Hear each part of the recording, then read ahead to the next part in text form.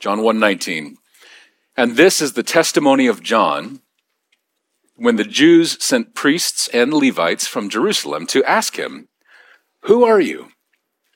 He confessed and did not deny, but confessed, "I am not the Christ." And they asked him, "What then? Are you Elijah?" He said, "I am not." "Are you the prophet?" And he answered, "No." So they said to him, "Who are you? We need to give an answer to those who sent us. What do you say about yourself?" He said, "I am the voice of one crying out in the wilderness, 'Make straight the way of the Lord,' as the prophet Isaiah said." Now they had been sent from the Pharisees. They asked him, "Then why are you baptizing, if you are neither the Christ, nor Elijah, nor the prophet?" John answered them, "I baptize with water, but among you stands one you do not know, even he who comes after me, the strap of whose sandal I am not worthy to untie." These things took place in Bethany, across the Jordan, where John was baptizing.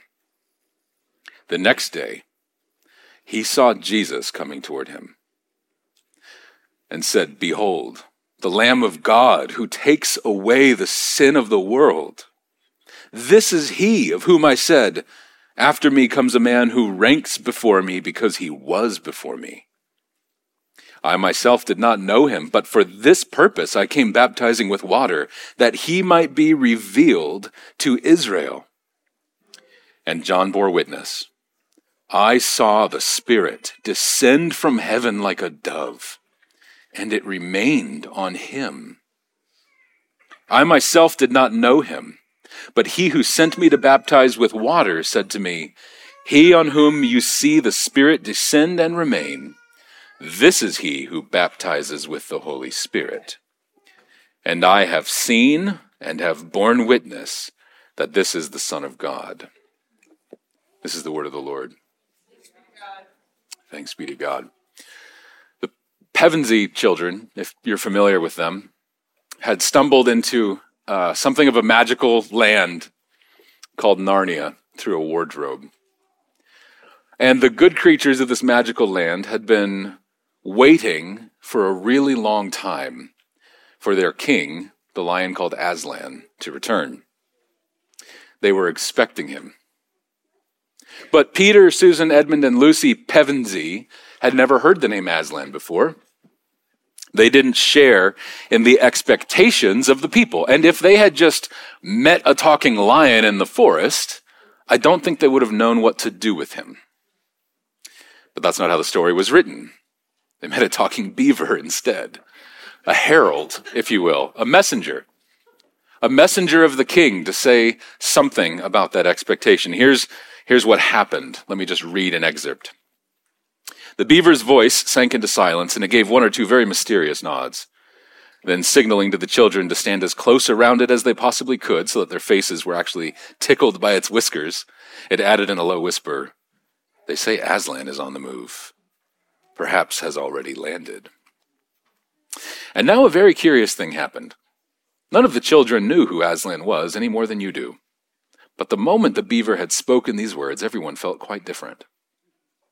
Perhaps it's happened to you in a dream that someone says something that you don't understand, but in the dream it feels as if it had some enormous meaning, either a terrifying one, which turns the whole thing into a nightmare, or a lovely meaning too lovely to put into words, which makes the dream so beautiful that you remember it all your life and are always wishing you could get into that dream again.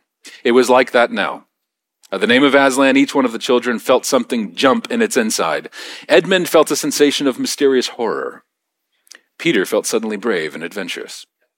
Susan felt as if some delicious smell or some delightful strain of music had just floated by her, and Lucy got the feeling you have when you wake up in the morning and realize that it's the beginning of holidays or the beginning of summer. I love that passage. As we move through John's gospel, it's a bit like stepping into this Narnia kind of a place. It's a far-off, ancient world, and it's brimming with expectation for a king. Expectation that you and I don't just naturally walk around thinking about as 21st century Americans. But before we meet this king, not knowing what to do with him, the Gospel of John introduces us to a guy kind of dressed like a beaver named John the Baptizer. He's got a hairy cloak. Anyway, John the Baptizer. And before, you'll note, the prologue to John's gospel so far has been huge, grand ideas and truths taught about the person of Jesus, the Word, who's eternal and is with God and is God. But we haven't met the man yet. So this is a momentous occasion. That's right. Thank you, Evie. So this baptizer is going to tell us what the king is like and help us understand the expectations, the expecting, the waiting. And perhaps as we read the words, "Behold the Lamb of God who takes away the sin of the world," something in you tingled a little bit, maybe. And maybe it's a little bit of dread. Maybe it's a little bit of that summer holiday feel. I'm not sure, but I do know that when we proclaim Christ, something happens. So I enter into this, and we all should, with expectation that Christ really, truly is on the move. And the Word of God is powerful. And He's committed to stirring us up. Once the 19th century preacher Charles Spurgeon, who was famous for his voice, we've never heard it, it wasn't ever recorded. His son did a recording, and it was a very weird voice. So I hope it was nothing like that. That's not my point. I just thought it was interesting. Charles Spurgeon, sorry, my microphone's doing weird things. He was once guest preaching at a big cathedral somewhere in Europe that he'd never preached in before. And of course, this is pre-microphone, so he's testing the acoustics. And he walks in the day before service to an empty building, he thought, and with all of his, bluster, test the acoustics by saying, "Behold the Lamb of God who takes away the sin of the world." And far up, as legend has it, on the rafters was a workman working on the building who dropped his tools and became a Christian in that moment. I don't know if that's true or not, but I believe it. It could be true because that's how God works when we proclaim Christ. We say, "Look, behold." And when we look with the eyes of faith, He heals. He moves. So maybe that proclamation today will wake something up in you. Do not ignore it. Do not dismiss it. Now we're going to just zoom in on that sentence today. "Behold the Lamb of God who takes away the sin of the world." There's so much more in this passage we read, and we're going to just come back to it again next week and talk about all kinds of other things like baptizing with the Holy Spirit. This week, we're just going to focus on the core of the testimony. Who is this Lamb? There'll just be 3 points looking at each part of the sentence. The Lamb provided by God who takes away the sin of the world. Before we jump into that, I just want to give a little context to the chunk that we just read. Now, what's happened is that John the Baptizer has come dressed strangely and acting strangely and talking powerfully and doing something unique, baptizing people. Now, baptism was a concept they were used to, but not the way he was doing it. We'll get into that next week. But his ministry was so notable and remarkable that the leaders of the Jewish people in Jerusalem heard about it and sent a delegation. And these delegates came to John with 3 questions based on what they were expecting from Scripture. And the questions were, 1, are you the Christ? Now, they asked that because so many people had claimed that they were and failed to meet those expectations.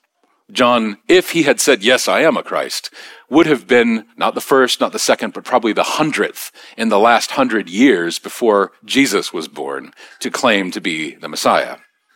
So that was a reasonable question for them to assume that he was, offering himself up as a Messiah figure.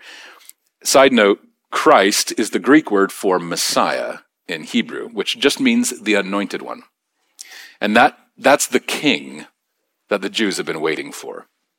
So when you hear Jesus Christ, what you're saying is Jesus, this man, is the king that has been promised since Genesis 3, verse 15. This is the one that crushes the serpent's head. This is the one who sits on the throne of David. This is the suffering servant king of Isaiah. That's what Christ means. So they say, are you the Christ? And you'll notice it reads clunky in English. It reads clunky in every language. It says he confessed and did not deny, but confessed, I am not the Christ. It is emphatic. He's like, if you miss anything, don't miss this. I am not the Christ. He really wants you to know that. The second question is, are you Elijah? That's because based on Malachi chapter 4, the Jews were expecting Elijah to come back. Now you might be thinking Jesus elsewhere does call John the Baptist Elijah. That's true. John seems to, one, either not view his ministry that way, or be specifically saying, I'm not Elijah himself. He might be like Elijah, but I am not the person Elijah. So he says, no, I'm not Elijah. I'm not Elijah reincarnate. And so finally they say, are you the prophet? By the prophet, they mean this promise from Deuteronomy where Moses said, a prophet like me, like Moses, but greater, will rise up from the brothers, and you owe your obedience to him. So they're looking for this prophet, these three figures to come onto the scene at the end of the age. And John says, I'm none of them. In fact, John masterfully changes the subject. They say, what do you say about yourself? And he says, I'm not the word. I'm just a voice. My voice is all about him. What I have to say isn't about me. It's about the Christ. That's his entire role. And to explain that, he quotes from Isaiah 40. A voice cries in the wilderness, prepare the way of the Lord, make straight in the desert a highway for our God. In other words, in the ancient times, if you got word that a great king was visiting your little hamlet, you had to go fix your roads. You don't want this grand carriage bumping along into the ditches and being, broken up by the rubble. And so you would go and sort of roll out the red carpet, smooth what's rough, and make way so that the king can be revealed and come and visit you. That's what John's doing. The rest of the quote that he's alluding to says this, every valley shall be lifted up, and every mountain and hill be made low. The uneven ground shall become level, and the rough places a plain. And the glory of the Lord shall be revealed. And all flesh shall see it together, for the mouth of the Lord has spoken. The Jews from Jerusalem are saying to John, basically, what does your ministry reveal about yourself? And he says, no, my ministry is about revealing the glory of the Lord. The person who shows us what God is like. John the Baptist's whole ministry is kind of like the best man at a wedding. You've probably heard that before. It's self-effacing, it's demure. Like, what best man would dare flirt for the bride's attention? Neither would John. So he says, look at the bridegroom. Look at him. Don't look at me. Behold the glory of the Lord in this guy. This man, Jesus, reveals the glory. All right, now, with that in mind, extended introduction, let's move to point number 1 and just take a microscope to the words, the Lamb. Behold the Lamb. From as early as Genesis 22, God has been writing lambs into the story of Israel in lots of ways. And just as a technical note, the term lamb can refer to a young goat or a young sheep. It's not exclusive to sheep like we use it in English. So it's used kind of both ways. But in many cases, throughout the Old Testament, an innocent, spotless, perfect little lamb is offered up, is killed, so that the people of God can be free. So we've got to associate, like John did, in our minds, the idea of a lamb being offered and freedom. For instance, Exodus 12. A lamb is sacrificed so that the people could be free from judgment. We call it the Passover lamb. As an act of divine judgment, God is going to slay, in Exodus, the firstborn of every house. It's a severe judgment for severe rebellion. But if any Israelite were to kill a lamb and put its blood on their doorposts, death and judgment would pass by that household, and they would be free. So the lamb dies, the people get free from judgment. Or think about Leviticus chapter 5. If you're not familiar, Leviticus 5 is about the place where we all lose steam in our Bible reading plans, because it's just lists of ancient sacrifices that don't seem to make a lot of sense to us, and priestly practices, and how do you do this at the tabernacle, etc. It can seem very tedious, but John the Baptizer was a tremendous student of Scripture and a good theologian, by which I mean he knew it was all about the Messiah. So John's reading Leviticus, and he's not thinking boring. He's thinking, show me the Christ. Where do I find Christ in this? And in Leviticus chapter 5, we find that the offering required by the Lord to take away guilt, as I'm sure you could guess, is a lamb. Interestingly, not just any guilt. Chapter 5 begins by saying, hey, if you've been called to give testimony to something that you know is true and you don't, then you have to bring a lamb for your guilt. And here John is showing up on the scene, bringing testimony when no one else can. And he shows us the lamb. So the lamb is how you get free from judgment. The lamb is how you get free from guilt. And it's probably for most of us beyond our modern kind of normal experience. Maybe for some hunters in the room, you have a better idea of what it would be like to see an animal die at your hands for a reason. I had a friend, an elder at a church in Washington that we went to, that they got goats. They were living in a very suburb little area, houses real close up, kind of East Nashville vibe. They got a couple goats in the backyard for meat, and he hung and slaughtered the goat in the front yard in front of his neighbors, and it didn't go very well. They didn't have an HOA, but they would have gotten complaints if they did.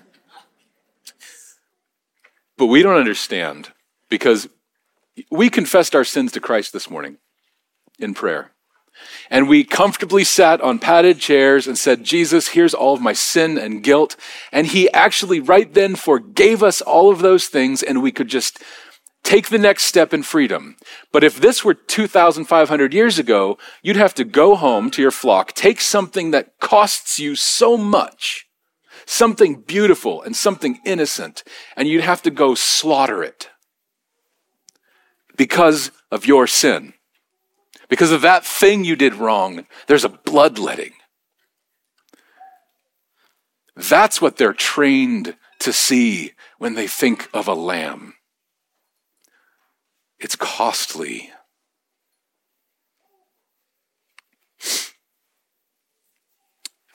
When John the Baptizer laid eyes on Jesus, he could have said any number of things, right? Behold the King of the Jews, behold the Lion of Judah, but he says, look at the Lamb.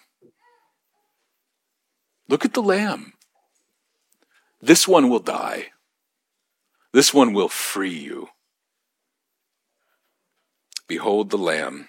Beholding is an important part of faith. When the Israelites were wandering after the Exodus, after they were freed, after the Passover, they're wandering in the wilderness, and they're stubborn. They're stubborn. I can relate.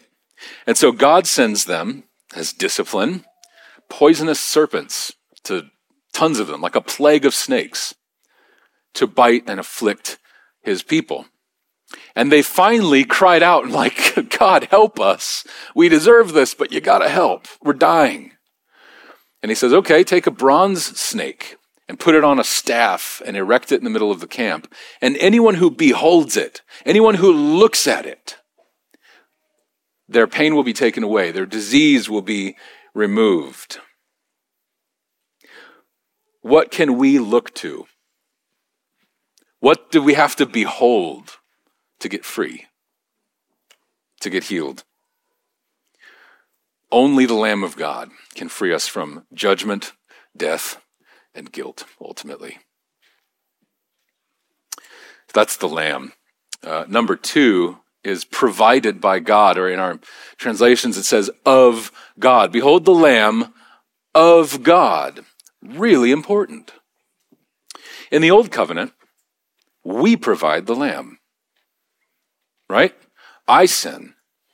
I have to go take something costly to myself, and I provide it from my own hand. In the New Covenant, God provides the lamb. Not for himself. He doesn't have sins to atone for, but for us. The lamb would come from God. That's what John 1 through 18 has been all about. The Word became flesh. He came from the Father's side. And the lamb would be costly to him, to the Father. The Bible says that Jesus is the Lamb of God. He's provided by God. And what could be dearer to the Father than his own Son, who was at his side, who was at his bosom, as older translations say, the one who's spent eternity in intimate, familial embrace with the Father, with the one he loves, an eternal hug, because he loves his Son, but he provided him. So remember back to Genesis 22, when Abraham had to take his beloved son up a mountain to sacrifice him. And he put him on the altar, and he raised the knife, and it didn't look good for Isaac, the son. But God provided a young ram caught in the thicket. God stayed his hand and said, "Don't harm him. I've sent you something to take his place. I've provided something for you."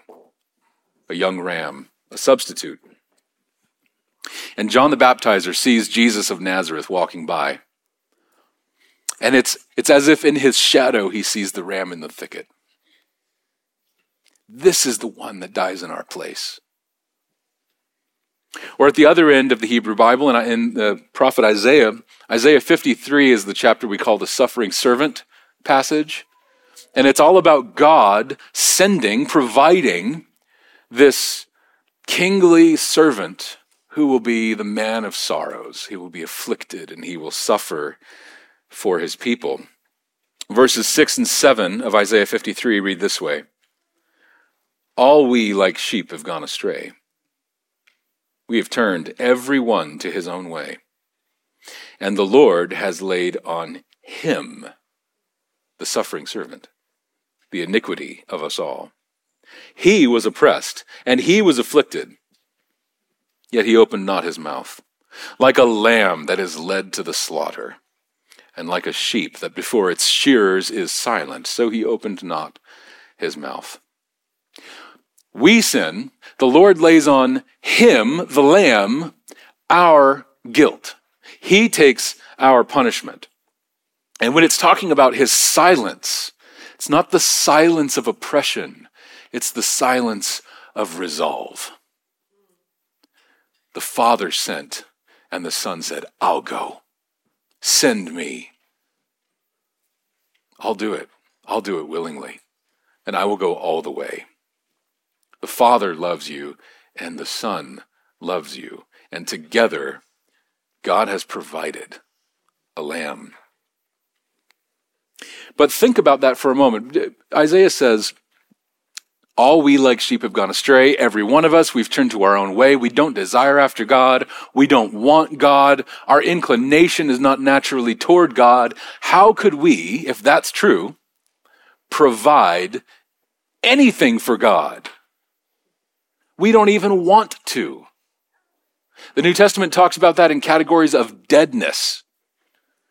We can't be alive to God if we're dead, and we can't raise our hands and say, "Please make me undead," or alive, so that I can be alive to God, because dead people don't get a say in it.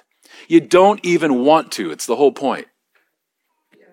So the atonement for sin and guilt, the freedom, it has to come from outside of you because you don't want to be free. God has to provide it. So we might think of John 3:16 like this: God loved the world in this way. At his own cost, He provided a lamb to take away the sins of the world he loves, even though it didn't love him. The eternal lamb dies so the world can have his eternal life. That's how God loved the world. He provided a lamb, the Lamb of God. Third and final point is who takes away the sin of the world. We've heard that so many times. They had never heard that. And I think it hit them like a hurricane. The Narnians in C.S. Lewis, if I can go back to that opening illustration, they were expecting certain things of Aslan, weren't they? And I'm sure that we could all have myriad funny stories of something you expected and something you got and how much it fell short. I think there's whole memes out there about ordering things from Amazon and finding they come in miniature version, right? When we were furnishing our flat in Edinburgh, we went to IKEA, and this was 4 or 5 years ago. We went to IKEA, and I had this expectation, this hope of getting this beautiful wingback chair that I really like, feels scholarly, and getting it back into the flat and kind of writing my sermons there and doing my dissertation in that wingback chair. I was very excited about it. It was kind of like the tufted back and everything. So we make our way through the showroom, and we fill out the cards and buy the things and get home, and I start assembling my chair. You undo the flat pack and your Allen wrenches and all that stuff, right? And not until I had finished assembling the whole thing did I realize that I bought a miniature child's chair. And it was it was just the teeny tiny chair version of the thing I was expecting. Expectations are funny things. William enjoyed it. Yeah, did we keep it? I think we kept it. Yeah. Expectations are funny things. And the Jews were expecting a king. They were expecting a Christ. The question is, were their expectations too low or too high? See, they were expecting someone to save Jews. They were expecting someone to save the Jews from military oppression, deliver us from the Romans, right? They were not expecting a king who would die like a lamb, rise up like a lion, and remove sin from the world. No one saw that coming. Their expectations were too low. They were expecting a teeny tiny chair, and they got a throne. What do you expect from Jesus? Do you expect him to help you deal with your guilt? He can do that. Overcome shame. Help you get over the dark shadows of your past. Do you expect him to help you clean up your life? Do better? Do you expect him to bring purpose and meaning to your life? Those things might all be true, but I still say we probably expect too little of him. Jesus is the Lamb who died to take away the sin of the world. He frees you from not discomfort tomorrow, but judgment for eternity, starting today. And because he died in your place, the substitute provided by God, what do you have to fear? What can harm you? What can man do to you? Jesus is the Lamb who can certainly free you from guilt and shame, but it's not just making you feel better today. He can do that. He does do that. But it's also making you fit for the presence of God for eternity. Not just adequate so God can tolerate you in the room, but son-like so he can draw you into his bosom forever.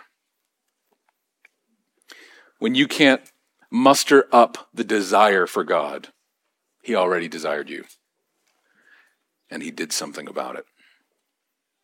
Jesus is God's provision for us in our absolute need. And he takes away the sin of the world. They expected the Jews to be saved from Rome, and he saved the Gentiles and the Jews and everything in between from all evil forever.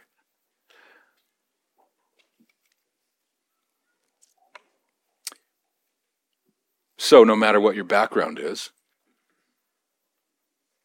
it doesn't matter what your ethnicity is, your color, your language, your culture, your subculture, your musical preferences. It doesn't matter the skeletons you have in your closet. It doesn't matter the dark secrets that you've never told another soul. It doesn't matter the things in your heart that you think, if they knew this about me, they wouldn't want to be with me. Jesus died to take away all of that. And one moment, you can be crushed under the weight of guilt and sin.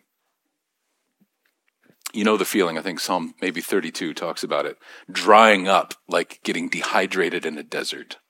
You're just wasting away. And the Lamb of God doesn't theoretically take away your sin. He takes it away. As far from the east is from the west. He removes it from your experience, life, and future. Praise God. You'll never be perfect in this world, but there will be the Lamb waiting to forgive you every time you go back to him. The Lamb of God, from whom we expect too little, is on his throne at the right hand of the Father, renewing all things and bringing his bright heavenly kingdom to invade this dark earth, and we expect too little of him. Now, I'm not inviting you to believe a set of ideas this morning. I am inviting you, whether it's your first time or not, to entrust yourself to him. Because God provided a lamb for you. Who are we to say no to God? Who are we to turn down such a kingly gift?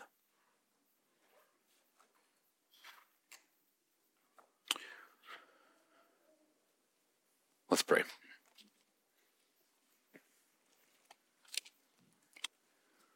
Father, thank you for your provision. Thank you for your staggering love that we don't understand. Thank you for loving us when we are unlovable. Thank you for strengthening us.